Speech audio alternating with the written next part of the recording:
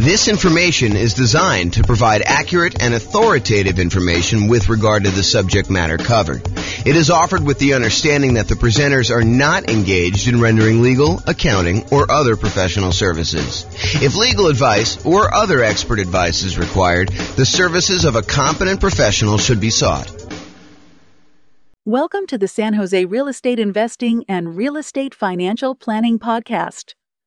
Learn all about investing in real estate in San Jose, California, with a combination of real estate financial planning and modeling with numbers specific to San Jose, plus syndicated, more generalized recordings of live and pre-recorded real estate investing classes, not all of them specific to San Jose. Be sure to stay tuned after the podcast for a message from our sponsors. Well, good morning and welcome, everyone. I am your host, James Orr, and this is another class in the series on Deal Alchemy. Deal Alchemy is the somewhat magical process, or seemingly magical process, where we move returns from one of the areas of return that we get with investment properties to more than one. And sometimes we're trading a couple for a few, or one-to-one, but we're really just moving returns around. And today's Deal Alchemy class is about converting cash flow to debt pay down. And you're like, what? Wait a minute, James. Most of us prefer to have cash flow. So why are we taking cash flow and we're trading it in exchange for debt pay down? Well, because by doing so, it gives us a higher return in both dollars and return on initial investment. So there's one reason why you might want to consider kind of moving the return from cash flow to debt pay down. So we're going to jump into it. This is part of the series of classes we're doing on Deal Alchemy. I think last week we talked about improving cash flow. I think we did through lease options, if I'm not mistaken. I think we did lease options last week where we used a new strategy and we changed how the returns got kind of moved around in the different areas. So alchemy, for those that don't know the definition, this is the dictionary definition of alchemy, a seemingly magical process of transformation, creation, or combination. And really what we're talking about doing here is we're talking about magically moving the returns from the 4 different areas of returns plus the reserve return we get when we buy investment property. You've got appreciation, the tendency for property values to increase over time. You've got cash flow, kind of like you take all of your income from the property, from rent and anything else you're doing with the property. You subtract out all of your expenses, including taxes, insurance, your mortgage payments, maintenance, your property management, like all of those things, vacancy, all those things get subtracted out. And what you're left over with is cash flow. Then you've got debt pay down, the amount of the loan that you're paying down every single month on that particular property. And then you've got the tax benefits of owning the property. The cash flow from depreciation is what we call it. And then in addition to all of those, in order to prudently make an investment in rental property, we do need to have reserves. And so when we have reserves, we could take those reserves, we could set those aside. And because we're using them to make sure that we are able to maintain and own that property conservatively, then we can actually put the small return that we're earning on those reserves as part of the overall investment. Because you need the reserves in order to make the investment, now we can actually include the return we're earning on those reserves as part of the overall return that we're earning, okay? And you may have seen me kind of display this in this format, where I talk about appreciation, the property values going up, cash flow, which is all the income minus all the expenses, debt pay down, which is paying down the loan, the tax benefits or the cash flow from depreciation, and then plus the return you earn on reserves. And then we have a total in the middle. And we can have this visual show both dollar amounts that we're earning, how many dollars in appreciation we earned, how many dollars in cash flow, how many dollars we paid down the loan, how many dollars we're getting from the tax benefits, and how many dollars we earned on the reserves. Or we could think of it in terms of the return on something, the return on our initial investment, or the return we're earning on equity, or the return we're earning on true net equity, like the equity we'd have after we sell the property and pay all the expenses, like real estate commissions, closing costs, capital gains taxes, depreciation recapture tax, like all of those things. When you subtract all those out, then we have what is left over, true net equity, and we can calculate returns on those as well. So let's talk about moving cash flow to debt pay down.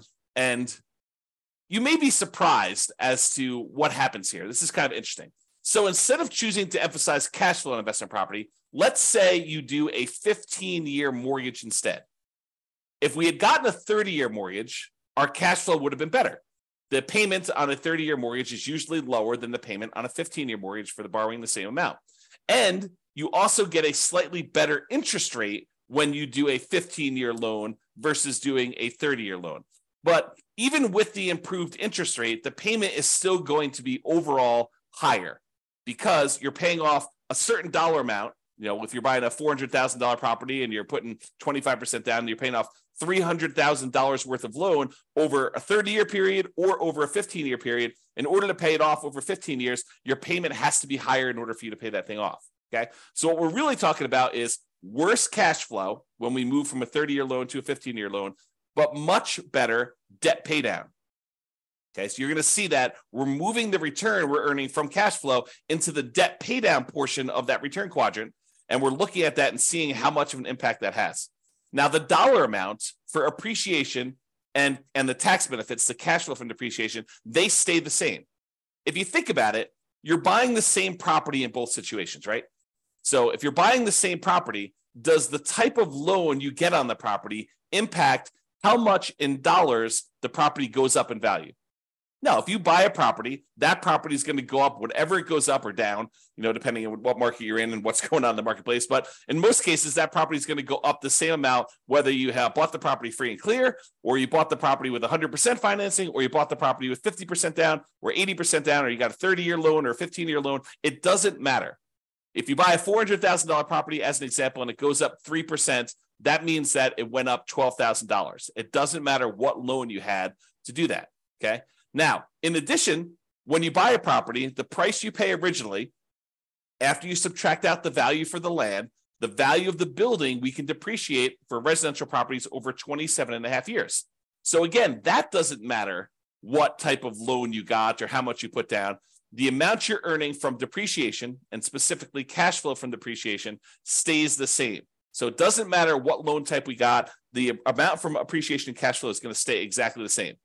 Now, a higher mortgage payment, because you're getting a 15-year loan than a 30-year loan, means that you should set aside more in reserves. Because when you want to think about your reserves, you're setting aside the money that you need to hold the property for a certain period of time. So, for example, if we're setting aside 6 months of reserves, by having a higher mortgage payment, we need to set aside 6 months of that higher mortgage payment rather than the 6 months of the lower mortgage payment we would have if we had put if we decided to do a 30-year loan. Okay, so the higher mortgage payment means you need to set aside more for reserves. That ends up changing the amount you have in reserves and therefore the amount you are earning on the reserves. If you have $10,000 in reserves versus $8,000, then the amount you're earning on those reserves actually has gone up a little bit. Okay, that just makes sense, right? Now, the dollar amount for cash flow, for debt pay down, and for the reserves changes, right? Our cash flow is actually going to go down a little bit. The amount we're paying down on the loan is going to go up a little bit, and the amount we're earning on reserves is going to go up a little bit. The dollar amount for the appreciation and cash flow from appreciation, they do not change at all when we switch from a 30-year loan to a 15-year loan. And I'll show you this visually here in a second. Now, more reserves also means that we have more in the denominator when we're calculating our return on investment calculations, okay? Because we count the reserves as something that we needed to invest in order to buy the property. So in order to go acquire property, we definitely need the down payment amount. We definitely need the closing costs. But what I'm telling you now is you also should set aside the reserves you need in order to prudently own that investment property. And by putting that reserve aside, then that should count as part of the amount of money you needed to make the investment in that rental property. So that needs to be included when we do our calculation for return on investment. Anyone who is using like someone else's spreadsheet, not the world's greatest real estate deal analysis spreadsheet that automatically does this for you, but anyone using these other spreadsheets, you're analyzing your deals incorrectly. Another way of saying it is you're lying about your returns. If you think about it, if you're using someone else's spreadsheet and you're analyzing a deal and you're saying, look, I'm getting this return, and you're not including the amount you need for reserves in your return on investment, you're basically saying, either one or two things happening. Number one is you're actually saying that you can make this investment without the reserves, which you cannot. I mean, the lender's going to require reserves. So that should tell you something, that they're going to require it if you go do the thing. And that you think that you can make this investment safely without having some money set aside for reserves in case there is any type of vacancy, or you do need to make some repairs on the property, or there is some CapEx or something like that. So we all know that you need reserves. So if you're not saying that you have reserves in here, then you're lying about your return. So you have to include the reserves on there in order to make a true calculation of what your return on investment is. Doing it any other way is lying about your return. It's inflating your return. It's the return you tell at a cocktail party when you want to brag about how you're doing in your real estate investments, right? I mean, that's what you're doing. You're going to tell your friends, look, I put no money in this deal, so I'm getting an infinite return on my investment. There is no way you can have no money in a deal because you have to have reserves. So you're always going to have something in the denominator. Okay? All right. Enough of that little side tangent there. So what having more reserves means, you have more investments in your return on investment calculations. That means it's going to be a smaller overall return on investment for the same dollar amount. So in other words, the appreciation dollar amount, if it's $12,000 that the property went up in value, and now we divide by the return on investment, the investment part of that, if you have to have more in reserves, that means that the overall return on investment, the $12,000 divided by what you had to put into the deal, is going to be smaller when we increase our reserves. And we increased our reserves because we went to a 15-year loan versus a 30-year loan, which means that our monthly payment is going to be higher. Okay, so let's look at this visually and see what's going on here. So this is where we have the traditional rental. We have this amount in appreciation. We've assumed it's $11,011 per year. Cash flow is $2,330 in the first year.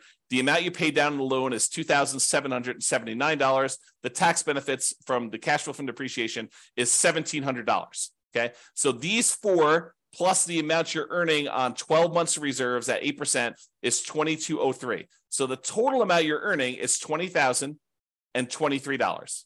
That's your return by buying this property in the first year. Now, by going and converting this and this is a 30-year loan, by going and converting this 30-year loan to a 15-year loan, we're going to change the return from cash flow. Your cash flow is actually going to go down a lot, and your debt pay down is going to go up a lot. However, the appreciation dollar and the tax benefit dollar are going to stay the same, and the reserves are also going to change because we need to have more reserves. Okay, so when we do that, it looks like this, the 15-year mortgage on the right. So appreciation is the same. The amount in cash flow went from $2,330 positive, about $200 a month, to now it's negative $4,024. And you're thinking to yourself, James, that's crazy. I went, almost $6,400 worse by doing this 15-year mortgage. Yeah, you definitely did. But where did that return go? It went from cash flow down to debt pay down. And you'll notice it's not one-to-one. It's not like you move $6,400 down in one spot, so you obviously go up $6,400 in another spot. It is not a one-to-one correlation. You don't get $1 by moving it from one spot to another. Sometimes it's a lot more. Sometimes it's less. Okay, so you got to go and look at the math and see what happened here. So now we went from earning $2,779 paying down the loan, so now we're paying down $10,551. Just by changing from a 30-year loan to a 15-year loan and the slight changes that are related to that. The one change that's probably most predominant is the fact that your interest rate is a little bit better on a 15-year mortgage than on a 30-year mortgage. Okay, so now the tax benefits also stayed the same. They're both $1,700. And because we had to increase our reserves, we went from earning $2,203 to earning $2,762. Okay, so that's about $500 more. Now, overall, the return went from $20,023 for the entire thing, all 5 areas of return, when you had the 30-year traditional rental. Now it's going to be $22,000 even. So you increase your overall return by about $2,000 just by changing the loan. But the characteristics of the investment are very different, right? Is this when we talk about the return quadrants, a lot of times we talk about the 2 top ones tend to be market specific, market dependent, and they tend to be more speculative in nature. Do we really know that a property is definitely going up in value next year? No. we're speculating that we're going to see appreciation on the property. And if you came to the class yesterday and watched the video yesterday, I went through all the data for the last 133 years, showing you what the chances are of you seeing positive appreciation in the marketplace. Okay, so the top two quadrants are speculative. We don't really know what appreciation is going to be. We're speculating that it is going to be going up in value. It could go down. It could stay the same. It could go up. It could go up more than what we're estimating. It could go down more than what we're estimating. Really, we don't know. It's speculation. The same thing is true for cash flow. And a lot of people, especially newer investors, want to argue with me. They're like, no, cash flow is fixed. I know the rent I'm getting on my property, and I know the amount of my expenses. And I'm telling you, you do not. Rents change over time. Sometimes rents go up. Most of the time, rents go up. However, rents can go down. You could have gotten really lucky and got really high rent last year. And this year, because your tenant had to move out, you had a vacancy, your tenant got evicted right between Thanksgiving and Christmas, and you tried to re-rent the property between Thanksgiving and Christmas, and you did not get the rent you thought you were going to get, and now rents are lower. Or there were unexpected repairs on the property, and instead of having 10% set aside for maintenance, you needed 20% set aside for this year. Cash flow is speculative as well. Okay, so these two top ones are more speculative in nature. The two bottom ones are more certain in nature. The debt paydown one is a contract between you and the lender. If you make the payments as agreed, you get this return. It is not dependent on what the market does. The property values can go up and down. It doesn't matter. You're getting that debt paydown. Your cash flow can go up or down. It doesn't matter. You're getting this debt paydown return. So the bottom ones are more certain, less speculative in nature. In some cases, we would say they're as close to being guaranteed, in quotes, as you can get without them being guaranteed. Okay. The tax benefit one, unless they change tax code and they change how depreciation works, and they don't allow you to have the retroactive thing that you had, the grandfather you in on any properties bought before this date, unless they change that too, you're getting this tax benefit. Okay. That's a certainty based on tax code. So these two bottom ones are less certain. So what we just did by going from a 30-year loan to a 15-year loan is we moved away from more speculative returns to more certain returns. Now, sure, the cash flow can still change, right? This number can still change. It can get a little better, it can get a little worse. But this number is now more certain. So we've moved some of our return to being more certain than before. Okay? And the return on reserves, those are somewhat speculative as well, depending on what you're investing in, right? We've assumed you're earning 8% return on the reserves that you have, and that's you assuming that you're investing in whatever you want. In most cases, I think a lot of folks are going to invest in some type of index fund and have some type of ratio where they're going to keep a certain amount liquid in savings and then a certain amount in addition in backup reserves, where if they had to access it, they have the money available, and that's how you're earning that return. Okay? So if we look at those returns, that's what happens in terms of dollars. Now let's look at it in terms of what the percentage return on investment was. So before, the appreciation return was 8.97% return on investment. We took this $11,011 and we divided it by the amount of investment we needed to make, including the reserves, in order to get that dollar amount. And so it's 8.97%. The return from cash flow was 1.8%. The return from paying down the loan was 2.29%. The return from the tax benefits, the cash flow from depreciation, was 1.38%, and the return on your reserves was 1.79%, for a total return on investment with 12 months of reserves, that's what R12 is 16.24%. That's for the 30-year loan. Now, when we go to the 15-year loan, the return from appreciation and tax benefits, they do change, even though the dollar amount is the same. The dollar amount is still that $11,000 or the $1,700, but because the amount we have as our investment, we increased our reserves, so that amount went up. The overall return actually went down a little bit. So appreciation went from 8.97 to now 8.49. It dropped a little bit, not because we're earning less in dollars. In fact, we're earning the same in this case, but overall on all of returns, we're earning a little bit more, but because the amount we had to invest increased the tiniest bit from that extra reserves. Okay, so the overall appreciation rate went down a little bit. Cash flow went down a lot because we converted that 30-year loan to the 15-year loan. Now we're negative 3.23.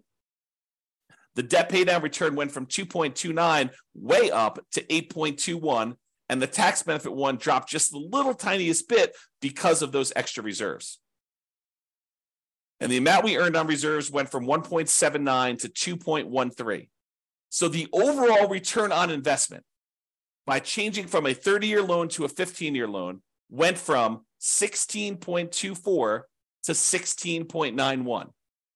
We increased our overall return on investment, even though we increased our investment amount a little bit by adding the additional reserves, by going from a 30-year loan to a 15-year loan.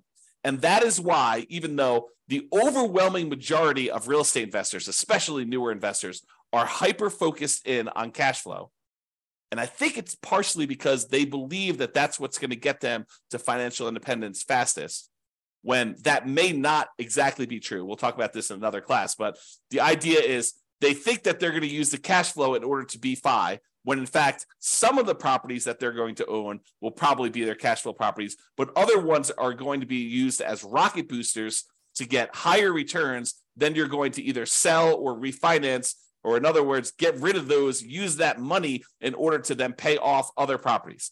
That tends to be one of the faster ways to achieve financial independence using real estate.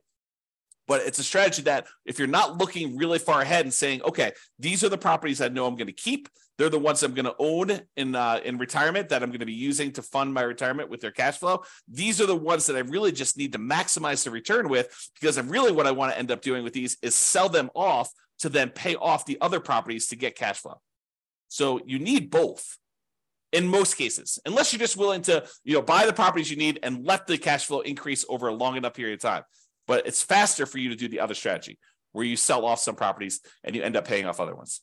And if you've come to some of the classes where we talk about the comparing the strategies, in the 304 markets across the US where we've done the analysis on all these, then you'll see that sometimes it's better to use those more aggressive payoff strategies later on, which means the rocket booster, the improved overall return tends to be better.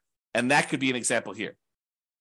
Okay. Now, sure, you do need to account for, the negative cash flow and how you're going to fund that negative cash flow, and whether you're thinking about it as an investment or you're thinking about it as setting it aside. Yes, there's all those discussions, which we talk about in other classes. Okay. All right. I just want to show you what the difference was in the amount you needed for reserve. So this shows you the total amount you needed for your investments when you're talking about return on investment. So when we do the traditional rental, it's $134,000 in order to buy this property, or $141,000. So an increase by about $7,500 or so. $7,600 is what the difference was that you needed to have in reserves to go from that 30-year loan to the 15-year loan. Okay. And then this just breaks down where the returns come from. It's just the same numbers that we had before, where it's just showing you the values doing that. And then this is your return on investment numbers to kind of give you an idea of what those are. All right. So in conclusion, we could utilize deal alchemy to modify where the returns are coming from. We can move the returns around. We could say, hey, let's give up some appreciation in order to have improved cash flow, like we talked with lease options. Or we could say stuff like, let's give up some cash flow in order to improve debt pay down and improve our overall return. That's what we covered today. And there's other variations to this, which we'll cover in future classes on deal alchemy. One example, the one that we did today, is changing the term of the loan, 30-year mortgage to a 15-year mortgage, to see how that changes things. And moving returns is not always a one-to-one change. You don't get a 1% improvement in debt pay down in exchange for giving up 1% in cash flow. Sometimes it's more than one, sometimes it's less than one. And reminder, returns are different. They have different characteristics. Some are speculative, some are more certain, some are cash now, which is the right-hand side of the quadrant, some are cash later, which is the left-hand side of the quadrant. So they have different characteristics, which changes how the overall investment acts. One of the things that I don't think a lot of people realize, especially people coming in new to real estate investing, is that not all real estate investments are the same, and that you can change how you approach the investment, and it changes, absolutely changes how the returns are balanced, like where they are. Is this more of a speculative play? Is this more of a certainty play? Is this more of a cash now play? Is this more of a cash later play? And that not, if you go out there and you say, I made a real estate investment, your risk characteristics of making that deal can be very, very different than someone else doing a different deal, even though you're both buying single family homes. All right. So deal alchemy can do more than just change the numbers. It can change the characteristics of the investment. And sometimes this changes more than just the returns. Sometimes it somewhat indirectly can impact the investment in the return on investment calculation, like we saw with reserves here. All right, that's all I got. Hope you guys enjoyed the class. This has been James Orr. Have a great weekend, everybody. It's Friday, and we will see you all on Monday. Bye-bye for now. With home prices up, mortgage interest rates up, and rents up, but not quite enough to counteract the higher prices and interest rates. Cash flow on rental properties in San Jose is harder than ever. Book a call with the Real Estate Financial Planner to apply our proprietary 88 strategies to improve cash flow on your rentals. See the show notes for a link to schedule your call and improve your cash flow today. If you're a real estate agent, lender, or professional in San Jose that wants to help our real estate investor listeners, consider reaching out to learn about collaboration opportunities with this podcast. We'd love to add more value to our listeners by having you assist our investors buy, sell, and finance their real estate investments. See the show notes to schedule a call to discuss collaboration opportunities.